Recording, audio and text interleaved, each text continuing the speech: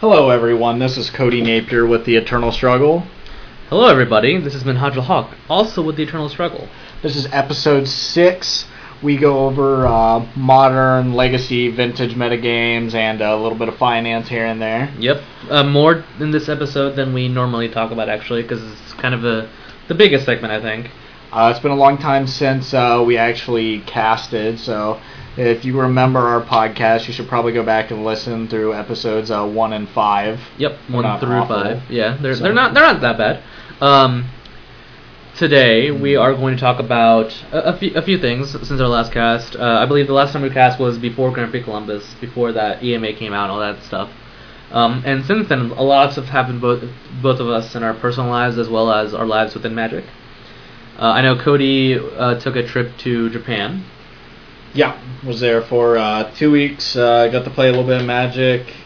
Had some failed Eternal Masters speculation on boxes. 100% wrong. Had no idea that the Japanese love their Eternal formats as much as they do. Yeah, it's not the wisest thing to be going out and speculating on all that stuff. But it should be fair though. You had some pretty bad luck. I mean, it was pretty bad luck, but I mean, it just is what it is. Right. And then what else do we have? We're also going to talk about GP Columbus overall. I'm not going to go into too much detail of the experience because I don't want to bore you guys with more Miracle stock because that's pretty much all I did. But the actual Grand Prix was a bit of a wash. But it was a good weekend overall. We'll cover a little bit of important parts, and I've actually wrote like a formal report for it that I'll definitely link in the description below. And then we recently, as of July, had some brand new buyouts, as well as some at the end of the month. Yep, we'll talk a little bit about how the finance world has shaken up, especially with this whole reserve list Craig Berry situation. I mean, shake up's a word, I guess. It's just random things just spiking due to artificial buyouts, but I mean, that's fine. Right. I mean, it's not real finance. It's a guy manipulating the finances market. But we'll talk more about that. Right, for sure. We'll also give a quick snapshot of what Legacy and Vintage, and I guess also Modern, look like right about now. It's been a few months since our last real cast, and we might as well talk about it. The format has changed, especially all formats have changed a little bit.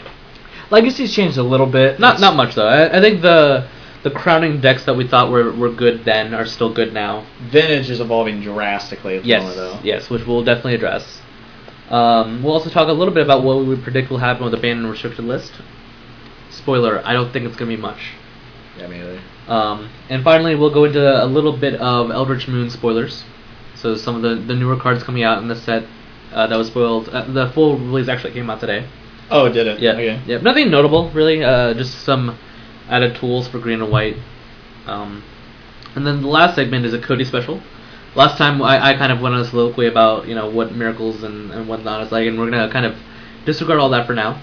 Or rather, we're going to kind of go into a bit of his wheelhouse, and we're going to talk a little bit about what is considered to be the deck ravaging Modern within the Columbus area, Green Red Tron. The deck's okay. Said the Tron God. Said the Tron God. Said the Tron God. Alright, so Cody, why don't you go ahead and start us off? Let's talk about your Japanese trip. So my wife and I were planning on going to Japan for at least a 2-week vacation. We've been wanting to do it for the last couple of years, but with the whole Eternal Masters release and everything like that, it coincided pretty nicely. Right, may as well just go at the exact same time. Miss Grand Prix Columbus, even though it's in my backyard. But so far, going out, my original speculation idea was to go out to Japan, buy some Japanese Eternal Masters boxes, bring them back to the States for like a profit, maybe open up a few Japanese boxes and get some sweet staples. And none of that worked out any way that I would have hoped it to. Yeah. So if you recall, we kind of talked a little bit about what you were planning on doing in some of our previous casts. Right, because it was nowhere near how things worked for Modern Masters. Right. Because for Modern Masters, you could buy boxes at almost MSRP and then bring them back to the States and at a 40% markup, which wasn't awful. Mm-hmm. But then for Eternal Masters, on the other hand, it's actually the complete opposite. Yeah, no one cares about Modern in Japan, but everyone loves Legacy and Vintage Japan. The actual Modern format had quite a few players to it in the last couple of nights. And I played quite a few games of Magic at Haruya. Their modern which for those that don't know is Tamahara Saito's shop, among probably the biggest Japanese retailer in the world. It is. Yeah. What is it? It's basically the Star City Games of Japan. Yep. But as far as the actual like store itself, it was by far the best store that I had actually seen while in Tokyo, and I probably went to 11 different stores while I was there. Okay. But as far as like the Eternal Masters hunt, like the day that I had woke up to go looking for Eternal Masters boxes in Japanese. I took a quick 30-minute train ride to Akihabara, and the first 8 stores I went to were sold out.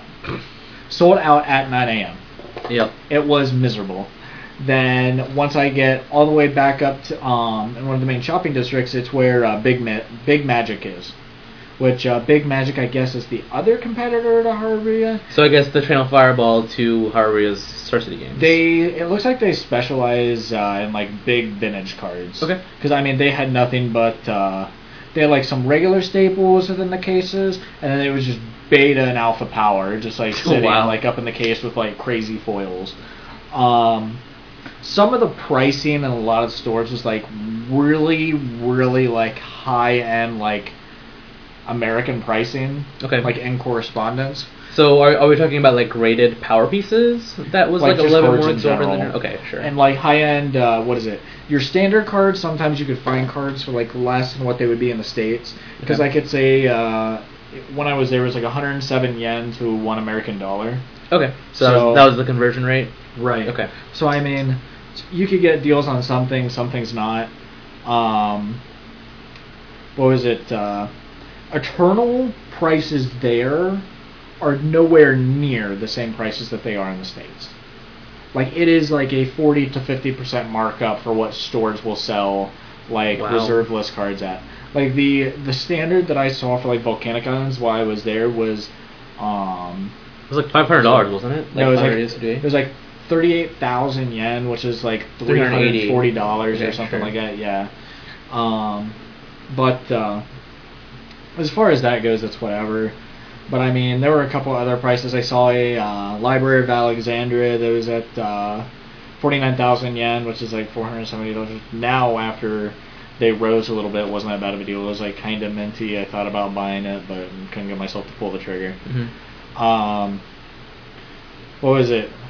All the other stores that I went to try to pick these Eternal Masters boxes up at were the first place I went to, which is Big Magic. The first place I actually found that had boxes. It was 36,000 yen a box, which was it's somewhere around like $333, something like that. Yeah. But anyways, huge markup. English boxes were $300, like bottom of the barrel. Yep. Like that was the cheapest that you got packs at. So I mean, while I was actually there during the first roll, I think Haruya's prices, they had their box prices at 45,000 yen for a Japanese box, which is 400 some odd dollars in the States. 420-ish. Right, and their American boxes were 400 American. Their English boxes, pardon me. Oh, wow. So, I mean, but like, it's all, a lot of these Eternal staples end up having to be like they're imported, but like not many people actually go from Japan very often, it seems like, to play Magic. But I mean, well, I was granted there on vacation and just happened to like be there, you know what I mean? Right. But I mean, I got crazy pricing on a Tundra that I had sold, which the Tundra was near mint, but like it was American retail and buy list for a near mint Tundra to Haruya, which seems crazy. Wait, what do you mean? So it was a near mint Tundra. How much did you sell it for? It was 20,000. 20,000, yeah. So, but that seems about average here. You can get Tundras like on average, like in eBay and like low like TCG and stuff like that for around like 150, 160. Not so much anymore now, but a couple weeks ago you could. Okay, yeah. Like back at the time, like what is it? Like you could have easily sold that Tundra for like maybe like 160 to like a player, and then anything higher than that probably would have been hard. But I mean, when you're marking cards up that high over there, But then you have this huge legacy in Vintage Crew. Like, I had zero idea what the hell I was walking into. Like, there was no reason that I should have actually taken my Modern deck otherwise than, like, me actually, like, worrying about taking, like, $20,000 in cardboard. Yeah. Like, across, like, the big lake, right? Yep. So, I mean... So yeah, tell us a little bit about like the culture there, and as far as Magic is concerned, because I've heard that it's way different than it is in the United States. Okay, so in the actual rule book, it actually says that you're supposed to present that you have at least a 60-card deck and a 15-card sideboard. My actual first match, sitting down, I was just playing Modern. I sit down at the table, I like pick up my deck, I'm like shuffling, whatever, and my opponent's taking their sideboard and then counting it out, and I'm like, okay, I guess he's just making that as 15-card sideboard. And I hand him my deck, and he's just presents his sideboard, and I'm just like trying to figure out like what in the world's going on. And then one of the other players that spoke English there was just like, here we present 15-card sideboards to show that we only have a 15-card sideboard and not anything higher, even though it's not competitive REL. I'm just like, okay. So it took me like a solid like 3 or 4 games until I actually like got into like the hang of it, like actually just like presenting that I actually only have like a 15-card sideboard. Because I mean, yeah, it's pretty scummy if you're like one of those assholes that play with like 18-card sideboards just because you can't come up with like a card to cut. You know what I mean? Right. But I mean, in the States, no one does that. Nope. Not a single human being I've ever seen. Not a single, even competitive REL tournament I've ever went to. As far as I've been concerned, they could have been running 20 cards in their sideboard and I wouldn't have known. But even professional REL, like they just don't do it. Right. Doesn't happen here. Right, but with the Japan meta, on the other hand, they just count 15 cards, show they have the 15-card board, and then they begin shuffling their deck. It's completely something that I got kind of awestruck by, and I started like using it while I went to Origins when I came back to the States. Yeah. People had no idea what I was doing, and I have a feeling that like I won at least like 2 games like at Origins because my opponents were just thrown off and had no idea what was going on. Also because like I think I had a total of like 8 judge calls because my opponents didn't know what my cards did because they were foil Japanese. So I mean, I upgraded most of my Tron deck while I was there thanks to Haruya, and they had some really, really good Japanese foil pricing. I got foil Karns at like 94 to like 95 American. Foil Japanese when in the States are like 200, 180 for like foil Japanese. So I saved some money there.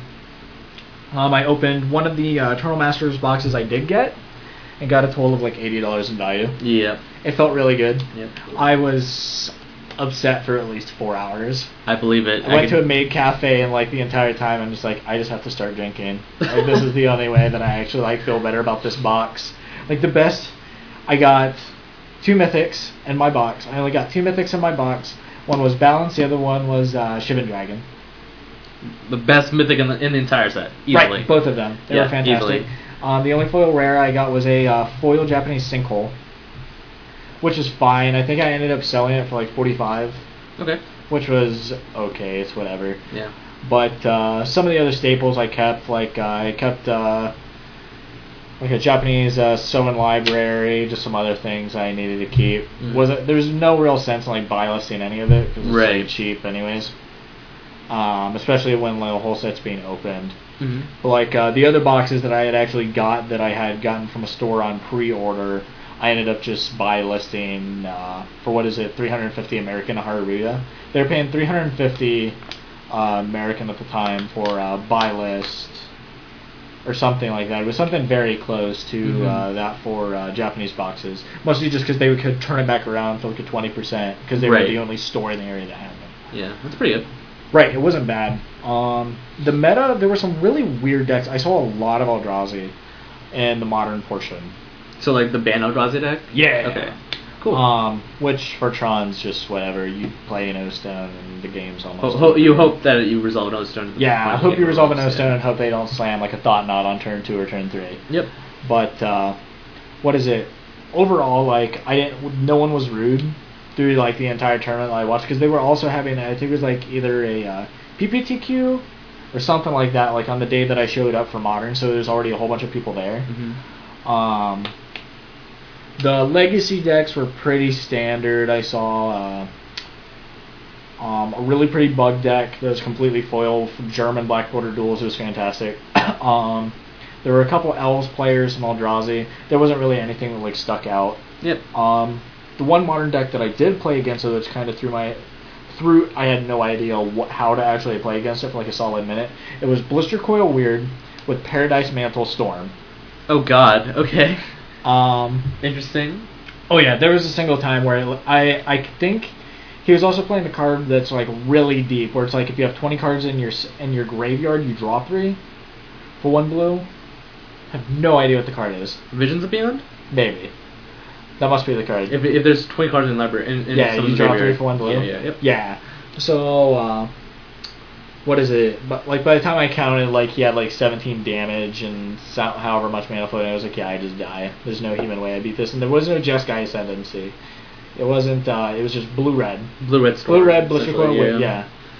But that was a blast to play against. All the other stuff was pretty cut and dry. There's a lot more Grixis than I've seen in the States. Like there was a lot of Grixis control. From what I've been told by many people that have been in Japan and other like different areas, the Japanese love their blue decks across any format. Right. I think if like I could choose to do like anything financially before I went there, just buy in the duels and then just take them all over there to like resell. Mm-hmm. Because what is it like if you can get like buyers already set up like while you're there, like instead of just like buy listing to a store, like you can increase like your profit yields by quite a bit. Seems fair because it's easier than like shipping internationally. You know right, what I mean? Which is half the cost of whatever you're selling already. So right. Power was just insanely expensive, but I mean any store that's actually selling power is actually selling it like at a pretty decent markup. Yeah. Which usually, also their buy listing is different. What do you mean? There's no haggling. Like there's no actual like you can choose to either sell something after they're done grading it, or there's no like, well they're offering $20 on a card, but somewhere else is offering $22 buy list. It's like we buy this card for this price. That's it. Which is fine, but I mean it's very cut and dry. There's no real bargaining for numbers whatsoever. Also, Haruruya's in-store way to purchase cards, or anything for that matter, is the most professional thing that I've seen in my entire life for any Magic store. What do you mean? Okay, so in the actual store itself, they've got vending machines already for card packs, so there's no sense in actually like trying to put in an order for like card packs, unless you're buying boxes. Okay. So that's really cool. You can either buy packs by the single, or you can buy them by like the 3 for like the 900 yen or whatever. Yeah. But what's the other thing they do? They have like a line of like 8 computers, right? And then the 8 computers have their entire online store. And then you log on to their online store account. And what you do is you go through their entire store. Like they have like random pieces like up on display. Like there were some what do you call it? Like the Wyvern back cards, some summer cards that they have on display, and stuff like that. But like everything else that's in their inventory is all on their online site, and then once you log on to the account, you order everything that you want. You order it, go to checkout, and then you get a ticket. You get a number, and you have to write your number down, and then it comes up on this big billboard of whose number is ready to be picked up. And then all you have to do is go up to the cash register. They look up your number, they grab your order, you pay for your order, and then they hand you your order. That sounds awesome. Like there is no having to go through like all these awful looking cases, right? Yeah. And like look at all the cards in the case, because it's just like, oh yeah, I want to look at these cards. You just pick what you want. They tell you what condition it's in. Also, condition is very different over there than what it is here. Okay. A card is either near mint or played. There's no in between. Really? Yeah. So like, what is it? I was trying to sell some Inkmoth Nexuses, and they were offering $20 on the Inkmoth Nexuses that were in good shape, like EX to near mint. But over there, it's either played, where even the smallest nick makes it played. Okay. The grading over there is very strict, which is fine. Which is probably why like I got as high of a price as I did on my Tundra. Which the Tundra, I don't remember if I actually sold to Haruya or if it was to another store for pretty much, it was almost 200 American. Yeah. But I mean, everything over there is just like, it seems more efficient. But you also deal with like less people like facially. Yeah. Which is fine. I mean, it might be just like a culture thing. I don't know. But like also their bazaar though.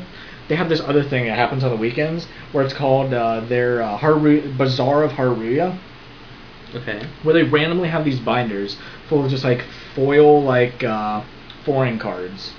Insane prices. Like I picked up 4 Japanese promo celestial colonnades for 2,800 yen a piece, which is like 26 American a piece. I picked 4 up and I was just like just crazy pricing. I picked up some other Japanese foils. I think I may have overpaid on my foil Japanese Ulemogs because it was like 6,000 yen on one, which is like 50 something American. I give up. I'm trying to do math in my head. My head hurts. And then the other one that I bought was 70,000 yen. Which I don't know what they run for on eBay. I honest to God haven't even looked since I've been back because I don't care because they're beautiful. But that's a reasonable reason. Anytime anyone ever asks you what Ulamog does, it's like, I'm so sorry. Even when the judge like brings you the Oracle text, it's gonna feel like I'm cheating. Yeah, a little bit. It's a very good magic card. But other than that, like the trip was great. We went. The actual hotel was like right in Red Light District. It was right in mentioned Kabukicho. that, yeah. Which that was a lot of fun. It was more fun than I thought it would be because it's just bars, nothing but bars around you. But also in Kabukicho and Shinjuku, there's a lot less people that speak English. So there's like certain restaurants that'll have like English menus and stuff like that to accustom to foreigners that are just like tourists, you know what I mean? Yeah. But a lot of unless like you're like dealing with like a business person or something like that, like not everyone speaks English, which is fine. Makes sense. Yeah, I totally can't dog on people that like only speak Spanish and like just moved to the States anymore. Like I can't be like that belligerent asshole American. Because just like, now I know what it's like. It's oh my bad, god. dude. But they're like super accommodating. Yeah. So like they try to like work with you to be able to like figure out like what you're like wanting. That's pretty good. Yeah, so it's great. But I saw, didn't have any sushi while I was in Japan, so that's like a straight up sin. But like my wife Chelsea doesn't like sushi like whatsoever. Really? Yeah, but I ate at quite a few of the really famous ramen places while I was there. Yeah. Went to a whole bunch of museums, got a whole bunch of good pictures. Went to the Samurai Museum, just picked up some like sweet little like trinkets while I was there. The train system took me like a solid like 3 hours to try to figure out. Okay. Until I actually started writing it by myself. But like it's not too bad once you get like your actual stops and everything figured out. Like traveling at like 4 and 5 o'clock, all the way up until like 7 is misery. Just like the United States. That translates well. Like everyone just shoves each other like into this train. It's like impossible to move. So like, it's always really awkward because you're not, even in the States, you're not close to, like, used to being up close to people unless they're like good friends. Yeah. Like there, it's just like natural for like everyone just dogpiling on the submarine can. You know what I mean? So I mean, sure do. What else did we do? I actually almost enjoyed Kyoto more than I did Tokyo. Okay. Because what is it? The bullet trains there are insanely expensive, but it's kind of like taking like a small short flight in the States. Because what is it? It's like a 2-hour train ride from Tokyo to Kyoto. Okay. But Kyoto itself kind of seemed like more like traditional Japan. Yeah. In a sense that it has these little like tourist spots, but like the shrines and everything else are like made for like everyone that like actually lives there. That's pretty cool. We got totally lost at Inari Shrine, which is this huge mountain where you have to go all the way to the top to actually get to the main shrine. Okay. But it has like hundreds of shrines that are just spread all over this mountainside. Like, I decided that I was going to just stop like taking like the 1,000 some odd gates like all the way up, and just took like this off backwoods like dirt path. So I was like, yeah, because the one path looked like it was going down, but we wanted to go to the top of the mountain. Well, turns out they just like went down and then like looped and then just kind of like went in like this big circle. Instead, we decided to like backwoods like mountain climb up the side of a Nari shrine. So we're running up like basically wood blocks and like dirt and stone. They're just like there. Yep. Running up this mountainside. Oh, it was a blast. Looking at like all the shrines and all the other stuff while we were there, it was great.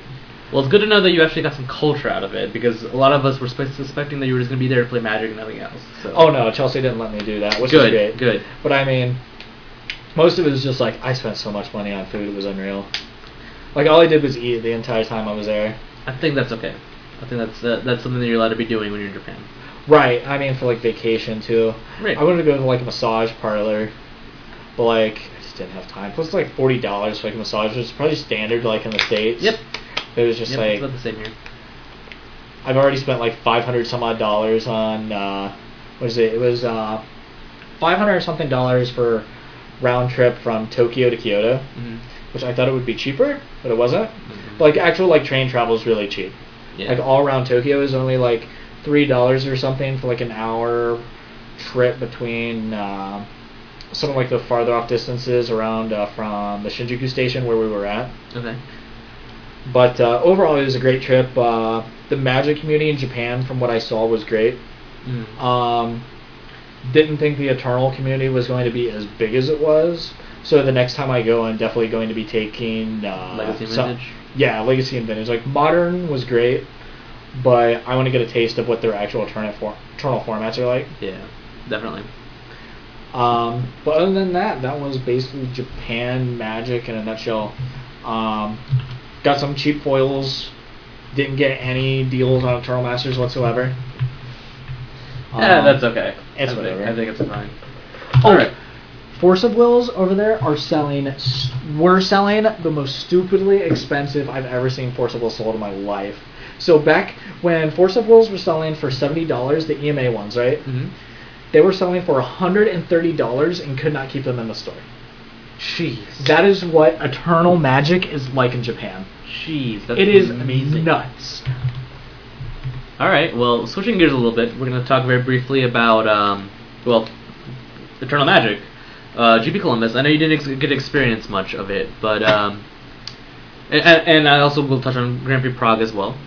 So GP Columbus, I'm not going to go into too much detail because I did write a formal report on it, and I think overall that would just be a way more efficient way of spending our time. But for my personal experiences, GP Columbus, I did not day 2. Unfortunately, I went X and 4 day 1, so 5 and 4. I didn't hear that part. Yeah. Well, no. I had 4 losses total. Oh, okay. Yeah. I didn't go 0 and 4. I went X when you and say 4. When you say that, I'm just like, oh Jesus, man. No. It was a lot better than that. Like, although 12 post the meta, Jesus Christ. Well, my round 1 opponent was in fact playing 12 post. Okay. He actually recognized me and said, "Oh, I'm so sorry. Turn 1 cloud post, go." I still almost won that match, but the deck that we prepared for the Grand Prix didn't turn out the way I wanted it to, and there were some problems with it. And also, I think I just played very poorly. I didn't have the stamina really to play in those bigger events, but I'm working on getting up to that point. You'll get there eventually. Yeah, because I just don't play as often as I would like to. You know, like I don't go out and play Magic. First, like I don't go out on SG events very often. Right. That kind of thing. But so a lot of my buddies and the people that were staying with me and my teammates made day 2, so that was great to see. Who made day 2? I'm sorry? Who made day 2? The only person that stayed here that didn't make day 2 was Alex and myself. Oh, okay. Yeah, both Sean and Will made day 2. Who was Will playing? Will was also playing Miracles. All of us were. Oh, fuck that team. Yeah, we're all Miracles friends. We're all playing very similar lists. Predictable Miracles had a very good showing overall. The biggest notable thing is there were a total of, I believe, 4 Miracles pilots in the top 8 of Grand Prix Columbus, but I'm double checking that right now. 1, 2, 3, 4. Yep. So, I knew there was a lot of articles that came out after the whole Grand band Prix top, schedule. non-band top thing. Yeah. Yeah. So just long story short, Miracles was a great deck to play that weekend. one person. I'm sorry, 2 people from our team made top 8. Okay. Wilson Hunter and Aaron Kasperzak were both on the team that our Miracles chat, whatever. Wilson was playing a 19 land 4 mentor deck with no Jaces. Okay. He had a 20 land on the sideboard, and then Aaron had decided to just play a more stock, Entreat, Terminus, no predicts in his deck. Wilson had 2. But over on the other side of the ocean, Grand Prix Prague, one of our good friends and the person that helped, one of the people that worked with our specific 75 for the event, ended up making this, coming in second, losing the finals. So Nicholas Stolance, Twirl, as I know him, is the highest finisher of the deck, and by far did better than all of us. And put predictable miracles on the map, which is, I think, the goal that we had at the end of the day. So that was Grand Prix Columbus, pretty much. For day 2, basically, some of my friends cashed. The highlight of that event for me personally, though, was I top 8'd the Super Sunday Series event, playing Wilson Hunter's 19 land 4 mentor deck, which we affectionately call BDM. I'm not going to explain what the acronym is, but you can probably guess pretty easily. Okay. But yeah, that was it was a great time meeting all these people that I've been networking with it for like the longest time, and playing predictable miracles, and it was a really good tournament overall, and great to see the legacy scene booming. I don't think I played against the same deck more than twice. Who's the event run by? Professional Event Services. Which, let me go into that real quick. For those that give PES a bad rap, I understand what you're saying, but Grand Prix Columbus was run beautifully. The only issue that I think anyone really had was the fact that the online pairing system wasn't working for the first 3 rounds, and it worked for some people but not others. So that caused some bit of hubbub, some technical difficulties, and that's understandable. But overall, the event went really well. Over just the course of so many rounds, there was next to the turnover, no one had to wait for a very long time. I guess one other gripe that people had was that the event was not streamed, which is a very legitimate concern. That does seem weird because, what was it? I was talking about that with some of the couple people while I was in Japan. Why Grand Prix Columbus wasn't getting streamed, but Prague was. Prague is how it's pronounced. Oh, whatever the fuck. yeah. Prague did get streamed, but the GP in Columbus did not, which is unfortunate because I would have definitely liked to see the top 8. I would have loved to watch at least the top 8 play out because I had vested interest in people playing at the top 8. Right. Just a quick shout out, Joe Lissette, he came in 2nd place, which is, I believe, his best finish in a Legacy event ever. Let me rephrase. Best finish in a non-Star City Games event, and so the biggest event that he's ever played in. Right. Coming in 2nd that's huge for him. Because I know that he's been not the happiest with his Miracles deck for a little while. But it was definitely a great turnover, and great to see that someone so well was doing so well with the deck. But yeah, that was pretty much what Grand Prix Columbus was as an experience. I'll definitely post the full tournament report that I wrote for the source in the description below this cast, so you guys will definitely be able to check it out if you want to. Okay. Cool. The next thing that is on our agenda to talk about are the financier aspect of it. Specifically, I guess the buyouts is a good place to start. Yeah, I'll let you take the reins here. I mean, buyouts have happened for a while. It was actually really awkward because when they started, when was Origins? I believe it was the weekend after Grand Prix Columbus. Okay, so the weekend of after Grand Prix Columbus, I was actually talking to a good friend of mine who runs Capital Games, and we were trying to work out a trade over a library or something. I don't even remember. And one of the vendors had actually walked up to us and asked, "Do you guys have moats for sale?" It's well, we have moats. When he offered 300, which at the time was retail regardless of condition, yeah, it was pardon? At the time, neither of us even thought about it because he probably got them for 200 buy list, and I got mine for 220. So it's fine, whatever, it's a moat. I'll probably never play a white legacy deck, so I'm not really that worried about it. But then later in the day, I walk out, and then I just happen to check my phone because what is it? I was going to go back over to Comic Town to pick up the Italian one that they had sitting in the case for cheap. And I went and looked, and it was gone. I was like, there's something going on. So when I stopped and looked at the actual price on TCG Player, there was only one for $980 listed at moderate play. I was like, oh, fantastic. Yeah. So I started to look around, and it was like, everyone on finance was yelling about the Moat buyout. No one had actually known like what happened to Moat. Mm-hmm. Like, buyouts have happened in Magic for a very long time. They are what they are. Usually, the card will settle a little bit above whatever the card was originally, yep. And then people just go on about their lives. But the problem is with cards that are in so short supply, like anything from Legends, anything from Arabian Nights, anything that's on the reserve list, if the card itself just disappears, it's very, very hard to start making relistings for that card. Yeah. Like, even like certain stores will just be like even Star City Games, like, they don't tell you what their full stock of a card is ever. Yeah. Just because if like something happens and a card becomes insane and then everyone buys that card, right? They still have a backlist to be able to relist cards at a higher price. Like, what is it?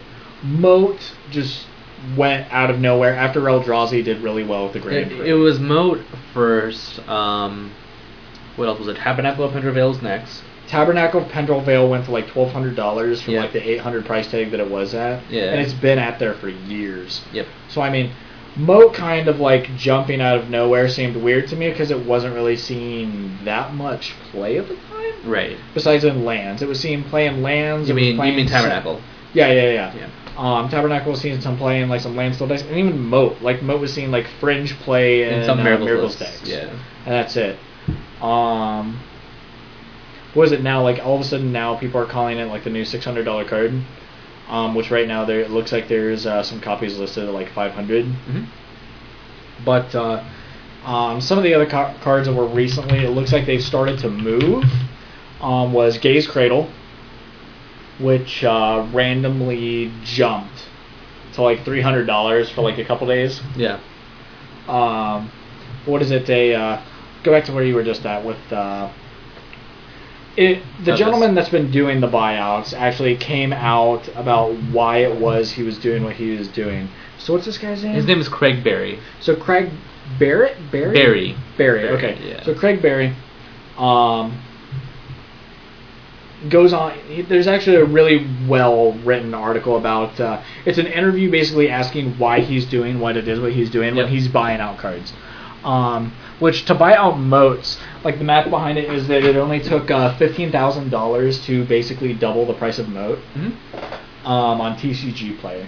So when you buy multiple copies of a card, it's essentially you're playing a stock market game in a sense that where usually in a stock market, in an open stock market, it's very, very hard to completely buy out all stock on the market. Yeah. Where in Magic, on the other hand, it's very different. It's very easy to do that. Right, where it's very easy to buy out a stock and then relist the stock at exactly where you want that stock price to start at. Basically, all the cards that Craig goes after, he was posting before on YouTube videos on cards that he was looking to buy out because of how they are, and I assume that he chose Moat based on how well Eldrazi's been doing recently and how well Mentor has been recently in Miracles. What is it? There's what else does he go over in the actual list? Well, I think the biggest thing to note is that he's doing this because he's quote unquote essentially accelerating the process. So he thinks that he firmly believes that this was going to happen regardless of whether it was him that pulls the trigger or somebody else. So, with that statement, I believe there is some truth to that, based on. I mean, buyouts have been part of the game for a very long time. I mean, well considered. With the most recent release of Eternal Masters, right?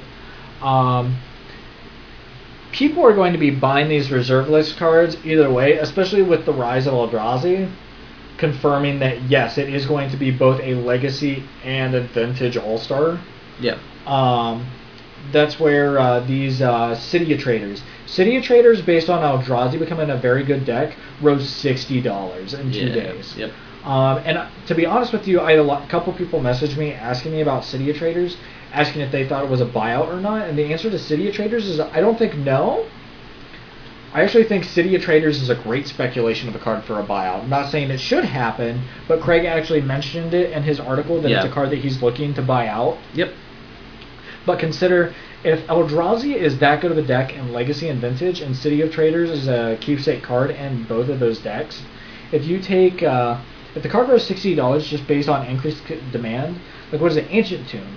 Ancient Tomb, before everyone knew that Eldrazi was an insane deck to play in any format, was $15 to $20.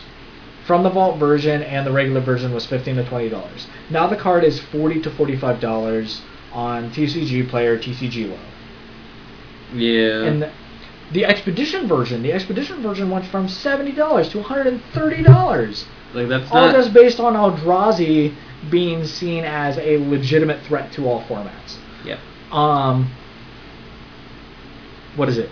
Which is fine, but I mean, going back to the buyout thing here, he bases it on being able to, yes, he accelerated the process and he just decided to buy these cards out. And then he's able to slowly come off of them for a large profit, which makes sense. Yeah. Like 100% from a capitalist standpoint, it makes sense. He's actually just sitting on them though, because he thinks that the price of these cards is going to go astronomical. Which he's probably right. Yeah. Like, if you're going to try to find a way to beat Eldrazi, like Moat is one card that they cannot deal with unless they're running like an Ulamog or they're playing the white or green version to try to play World Breaker, which is sometimes going really deep because then you cut yourself off a Wasteland, and Wasteland's a pivotal card in that deck. In some cases, yeah. In most cases. Like, all the other decks, all the Eldrazi decks that did well, in the Legacy portion were all colorless. I did not see a single white version in any of those lists. There's some white versions that still like float around doing really well, but most, even the colorless versions, they don't run more than 2 Wastelands because they recognize that getting to Eye of Ugin and utilizing Mistress Factories is like a key thing. But we're digressing. Right, but I mean, the point is like this whole buyout thing.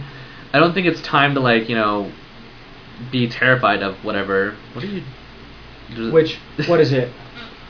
Dude, your dog's adorable. I know, my dog is hanging out with us while we're recording. But, what is it? A lot of people are, like, calling him out to be, like, a villain because they say... Because what is the other cut he also did? He also did Lions by Diamonds, which is the biggest one. Which went from, like, $120 to, like, $250. Yeah. Which is whatever. But, what is it? He's saying that he's pushing people out of the game, which... Well, he's not saying that. Well, other people are saying that they're right. That they're pushing them financially from being able to play the game. To be fair, like his whole point is to sit on wealth, let it grow, and eventually he would. and like there's 2 like real goals to this. One is of course for his own monetary personal gain, and the second is for WotC to see how stupid the system actually is. I mean, the reserve list is what it is. It depends on like. A lot of people are trying to say, which we can get to people wanting the abolishment of the reserve list due to another rumor that's been recently going around. But I'm afraid I don't know what you're talking about. We'll get into that here in a minute. Okay. You know exactly what I'm talking about, and you're a filthy goddamn liar. I don't.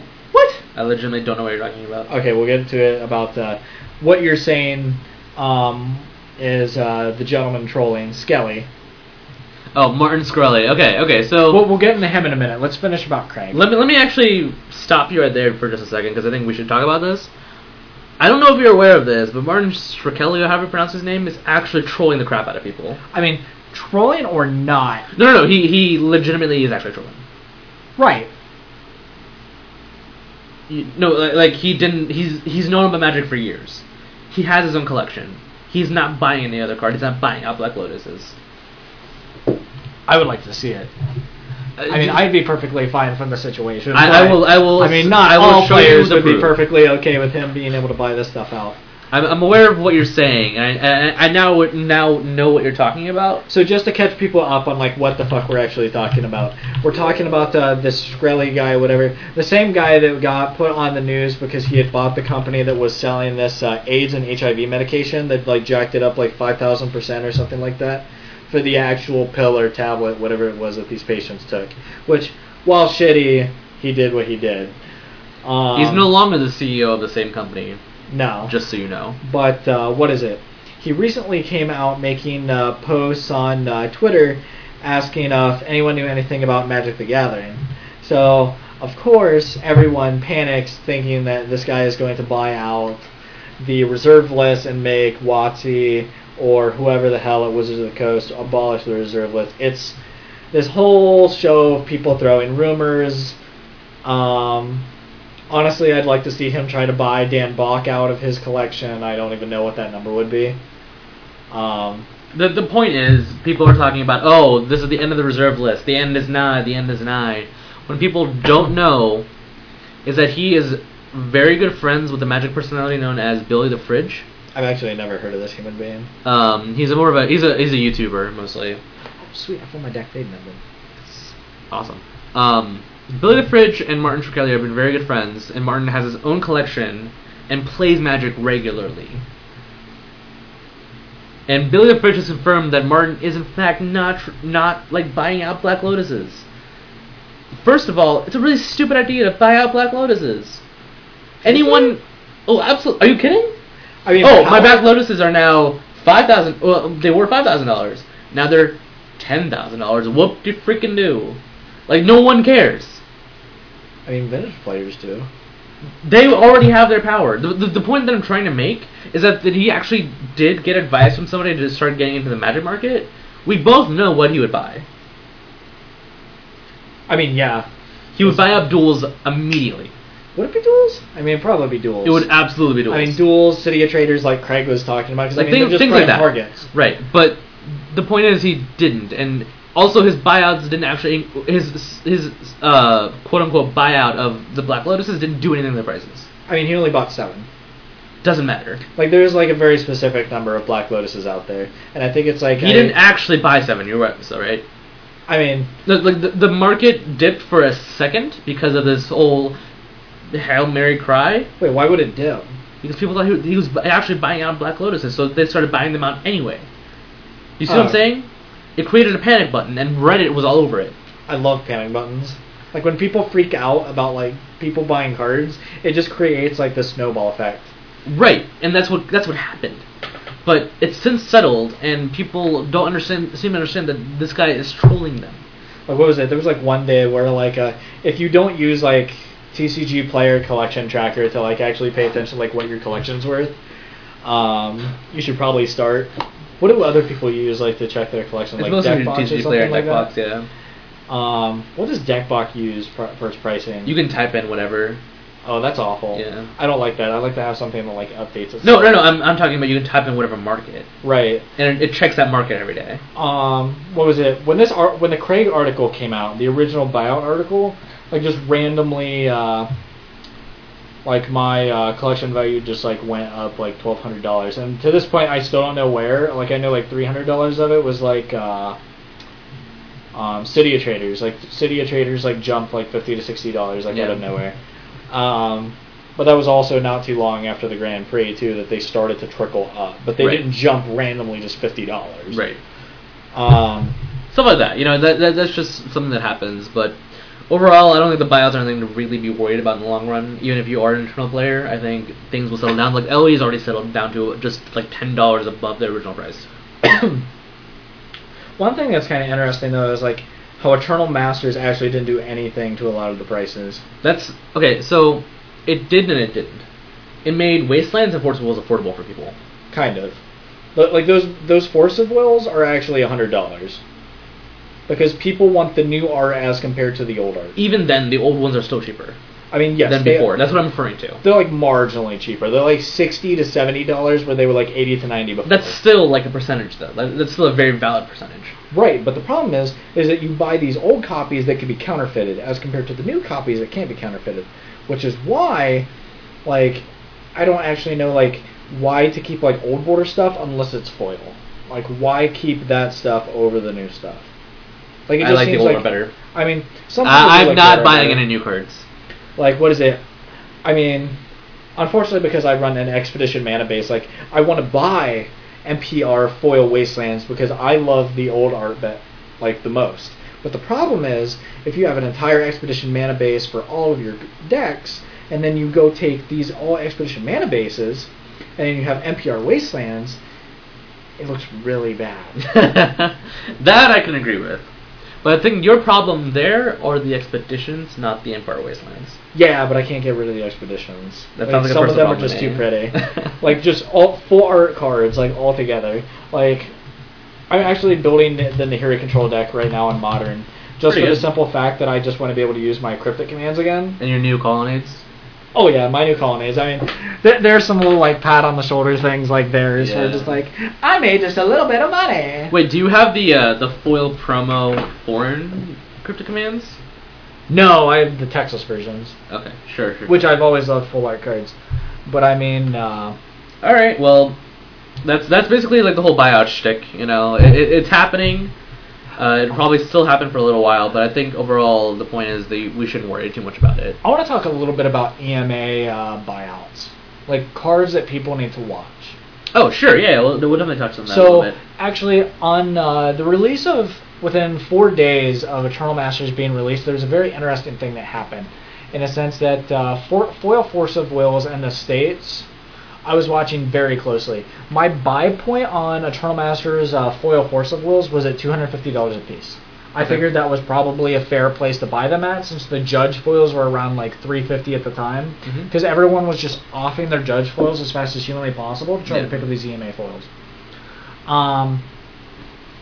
But what happened was, word had got out from distributors that there was only going to be one single round of printing, and then you're only going to get like 2 extra boxes or something like that.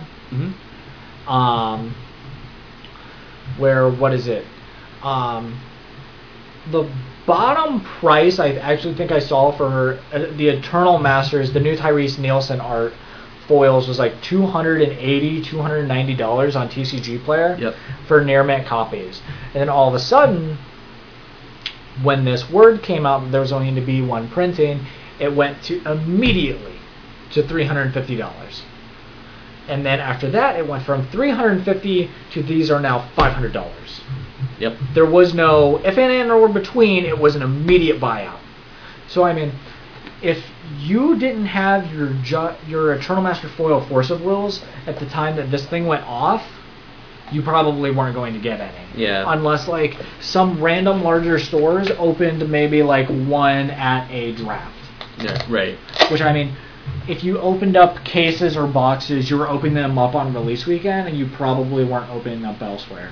Everyone else that was actually buying boxes is either storing them for when they actually start to rise in price, like the original Modern Masters 1 boxes did, which financially makes sense. It doesn't make any sense whatsoever to actually crack a box and hope for value. Because like me, I opened a box thinking, hey dude, if I open a Foil Force of Will, bam, $1,000 in my pocket for a Japanese Foil Force of Will. 100% wrong. Yeah. I opened up straight hot garbage. But then everyone else I talked to, there's like, yeah dude, open up like a Foil Mana Crypt, opened up a Foil Dak Faden. It's like, yeah, sweet, God bless, fuck you. I mean, not being salty about it, but just like, yeah, I opened up the worst humanly imaginable box I've ever seen. The second most expensive card in my box was the Sylvan Library, slowly followed by the Chain Lightning. I was like, this box is actual just cancer. But I mean, that's neither here nor there. I'm still salty about it, but I've gotten over it. All right, good to know. Like, we need to watch for certain cards to also be bought out and go back to their original pricing. Because the second wave, eventually they came out with like a very small printed second wave. Yeah, we don't have the actual numbers in front of us, but it was smaller than the first distribution, but not by too much. Right, so there's still boxes sitting out there. Like Comic Town still has boxes. I think Card Academy still has boxes. And local stores around here in general, yeah. Right. Still has boxes within Columbus, and you can get most of those boxes at MSRP. Mostly just because from prices dropping. Yep. Like random foils that I think people need to watch out for is going to be like Caracas is about where it was before the printing on the foil copies as compared to the Judge foil copies, which is fine.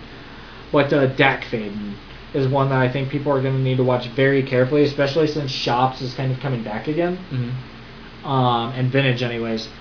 Because what is it? Dak Faden went from being a $400 foil to $120. If right now, like I just picked up 2 copies of Dak Faden at like $120 a copy. It's very good. Right. It shouldn't last. No, it probably won't, especially if Dak Faden, like if Blue decks figure out a way in Vintage to fight the Eldrazi decks, which we'll talk about.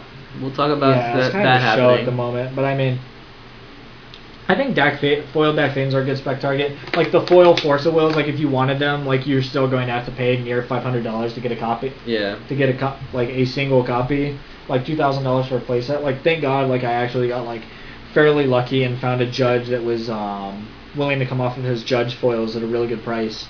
So now all copies of my actual Vintage and Legacy deck are foil that can be foil. So I saved myself a couple $100 by going that way on the Judge Force of Wills, because now Judge Force of Wills are starting to tick back up. Because some people prefer the Judge foil art compared to the EMA art. Which I mean, I still kind of like the EMA art, but the foiling and the colors and everything on the Judge foils is very, very pretty. Yeah.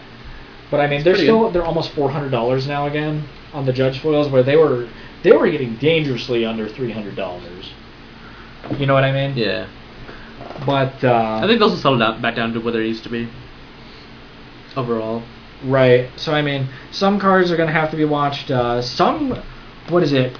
Toxic Deluge. That's another card that's going to have to be watched very closely because that's the only foil printing. That card got bought out when it was $40 and went up to $150 for like a solid 4 days. Not surprised. Pyroblast. The new Pyroblast and Hydroblast combination are really cool together. Check out TCG Player. Check and see how what those are at anymore. Because I want to know what those foils are. Because I picked up a couple copies for $35 a piece. Because I figured if any other card got bought out, that it saw its first foil printing. So they're still around there. Yeah.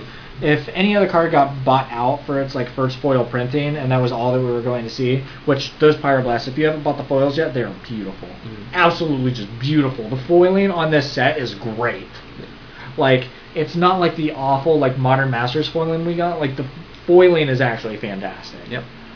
But I mean, yeah, just watch for cards that have seen their first foil printings with this set. If you want the foils, it's probably best to pick them up now rather than later. Because you can't guarantee that once Eternal Masters 2 comes around that they will see a printing. Right. Good advice. Good advice for sure. Alright, so switching gears for just a brief moment. We're going to talk a little bit about what Legacy and Vintage kind of look like right now. Because Eternal Weekend, I know it's a little far off, it's in October, but it's in Columbus again. 4 months almost? Yeah. And there's something a Band Restrictor announcement before that event. Yeah. But I think overall, it's kind of interesting to see what both Legacy and Vintage look at right now. Legacy is pretty much about the same as it was before. Nothing's really changed. The one big thing though is a lot of people are moving away from playing Eldrazi. As far as a statistical metagame concern is because people are trying to realize that Eldrazi isn't actually as good as people thought it was.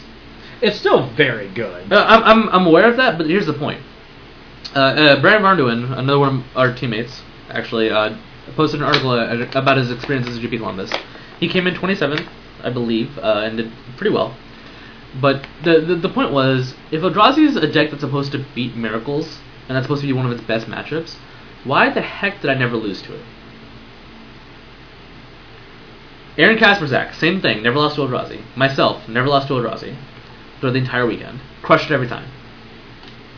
Unless it's just people just pick up the deck because they assume it's the best deck in the format. Which was never true. Which was never true. The thing is, people are preparing now for Eldrazi. People have been preparing for months leading up to the Grand Prix series. We're seeing a lot more Blood Moon now. Right. Not just Blood Moon, but moving into a kind of a direction that maximizes the card Monastery Mentor and Miracles decks makes it so that it's very hard for you to beat that card. Like, regardless of low lane count, that kind of thing, like, Eldrazi is good still, and it's still very playable. But even, like, when it's losing to, like, things like Grixis Delver regularly, even with Chalice Thrower in your deck, and losing to Miracles regularly for the same reason, people are starting to move away from the deck. I've talked to several of the champion Eldrazi players in Magic Online, and at least 2 of the 3 of them are now playing Miracles. Because they can't beat the deck anymore. Yeah, I'm okay for banning top. It's not going to happen. We'll go over. It's just not gonna happen. These Pokemon Go servers need to get their shit together. I'm getting so upset. Like, if I check this thing one more time, like, I had that 5-hour window yesterday. That was great. I mean, by the way, like, sponsorship totally not received by Pokemon for this cast. No. But if you're not playing Pokemon Go, you need to get, like, outside and, like, actually, like, get some sun on your skin. It's a good time. It is definitely the most insane experience. As soon as we can battle other people and trade, the game is going to explode even more than it already has. Like, if we could just, like, quit flooding the servers and shutting them down, like, it probably wouldn't be that bad. I think it's a lot bigger than they actually assumed it would be in the States. Oh, absolutely. It's way bigger. We've already eclipsed Japan in players. So, like, my biggest thing is just really hoping that they don't, like, slam on the players that downloaded the Australian copy or the other copy. The New Zealand copy. It doesn't matter. Okay, anyway. It's really important because I can't lose my team because my team is getting huge. Like, I'm already level 11 on my trainer, and I am stacked. Alright, anyway. Let's kind of bring the focus back a little bit. So that Legacy hasn't changed much. Eldrazi is seeing less play than it used to. The big 3, I think, still exist. So Miracles, Storm, and Grixis Delver. Is Storm really a deck? Storm just won Grand Prix Prague. Did it? Yes. Oh, I wasn't paying attention to their listing. I mean, but then again, you have to think, like, not only Storm, but the best Storm pilot in the world. All those Europeans, they're all about that Storm shit. Eldrazi was the most played deck in that event. Was it? Yes. Nuh-uh. Yes. How does Storm beat that? It's not that hard. That's what you're failing to understand. They just throw chalices and, like, all these other... Yeah, echoing through the chalice kill you. It's not hard. Trust me. Oh. I think you are very much overestimating the power of Eldrazi. I mean, maybe. And I mean, maybe I'm just looking at it from, like, the vintage standpoint and how busted... And every time I played against you, I beat you when you play Eldrazi, so... I mean, yeah, but, like... That phenomena is occurring everywhere. I played 2 leagues yesterday. Beat Eldrazi 3 times in each. Like, 3 out of 5 were Eldrazi players, and I beat them both. I beat all of them. Very, very easily, might add. I mean, I'm just happy I have my Grixis Delver back. Grixis Delver is seeing a lot of play on Magic Online as well, because Days being reprinted in EMA brought the price from 20 tickets to, like, 5, making it way easier to afford that deck. What about the foil tickets? Doesn't what about the foil daisies? It doesn't matter. It matters. They're cheaper than the regular ones in Magic Online. All foil cards are cheaper than the regular ones in Magic Online. So you can build a foil Legacy deck online? Yes. For cheaper than a regular one. I mean, I'd hope. Anyway, so let's we talked about, like, Legacy for a little while. What about Vintage? That is the biggest shakeup that I think we've noticed, I suppose. Okay, so from the original weekend, what was it? I think it was like 60% or something like that of some of the major tournaments as of the Lodestone Golem banning was Gush decks. Yeah. Gush Mentor decks. Like, the format was just overrun. Yep. With all of these With Mentor these very decks. greedy mana-based Gush right. decks. Shops almost completely disappeared off the format. But then a couple weeks, couple months after the banning of Lodestone Golem, things have started to change again. All hail our new Eldrazi overlord, Thought-Knot Seer. The deck still dies to dredge. The white version doesn't. Right. Okay, so let's talk about it a little bit. Okay, so Eldrazi is now seeing play in Vintage as well, which I believe I called out on cast actually a couple casts ago that was going to happen. The deck is very strong, but you have to realize that there's 2 very different versions Yes. of this Eldrazi deck. There's the Shops Eldrazi, which is basically playing the exact same kind of like game that the original was. Chopsticks also played, but also has like Thought-Knot Seers in it. Thought-Knot Seers and Reality Smashers are usually the only actual cards like that they play. Right. And then there's the new white version, which is the version I'm also working on foiling, which is great because the deck is insane. It's like the white splash is essentially for Thalia, Eldrazi Displacer, and Containment Priest main deck. Right. Which, no idea how the fuck Oath beats that. No idea. I've played it on Cockatrice multiple times, and every time I feel like I am the world's worst player in the world. Like, you're just like, Oath, Containment Priest. Like, I did not bring in my Lightning Bolts to this deck. Yep. Or my Sudden Shocks. Yeah, it feels really bad. Get wrecked. The point is, like, we're seeing a lot of emergent Eldrazi strategies in Vintage now, and it's actually pushing out these Gush decks. Yeah. That's the big thing because they're playing a prison strategy the same way that Shops did, but with a much more aggressive strategy. Yes. Like what is it? Other creature decks are unable to beat the Eldrazi decks, the white Eldrazi decks, because of these displacers. But then these new shop decks are able to just crush these white Eldrazi decks because they don't have as many. They're not prepared to deal with the big creatures.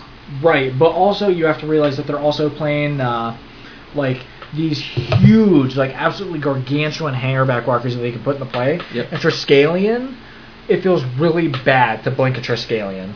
Yep. Like turning a Triskelion, like to be like, I'm gonna have to blink it to put it sideways. Be like, I'm going to ping you 3 times, and then I'll allow it to flip. That's fine.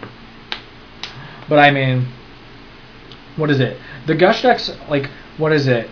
I'll actually plug in because on the plane ride back, thank God for the So Many Insane Plays podcast, because those guys broke down the meta on like the 3 most recent major vintage tournaments and the actual like win percentage numbers. Like they went through all the math on it. Eldrazi and Shops has a 72% win percentage against these Gush decks. Yep. But Eldrazi Shops has a phenomenally awful matchup against Dredge. That's why Dredge has started to really push itself back up, because these Gush decks... We're already pretty bad against Dredge anyway. Right. Can't really fight against Dredge too well, and neither can the Shops decks. But then now we have this new white Eldrazi deck, which has a very good match percentage against Dredge, because of the Containment Priest. Because it runs... Thalia, all these other cards in the sideboard. It's running, what was it? The one version I saw did really well was running Stony Silence in the main, which seems crazy. Yeah. But I mean, it's also running like all these other prison effects, and it's also just running like dudes on dudes, just beat face, which is basically it's like all kind of like the Death and Taxes of Vintage almost. It's based around the same idea, yeah. Right. But I mean, the Gush decks have dropped in a considerable percentage. I think someone said that like the Gush decks, even though they took Gush Mentor decks took like 4 spots in the most recent top 8. Mm-hmm. It was only like 32 or 20 something % of the meta, and then the Shop Eldrazi decks came together for like 26% of the meta. Yep. But like the other problem is like the blue decks that were prevalent in Vintage before are doing awful. Yep. Like, if you're not playing Gush, like, what is it? Oath of Druids, like, is my child. Only has, I think, like a 50% win percentage against the meta right now, which is really bad.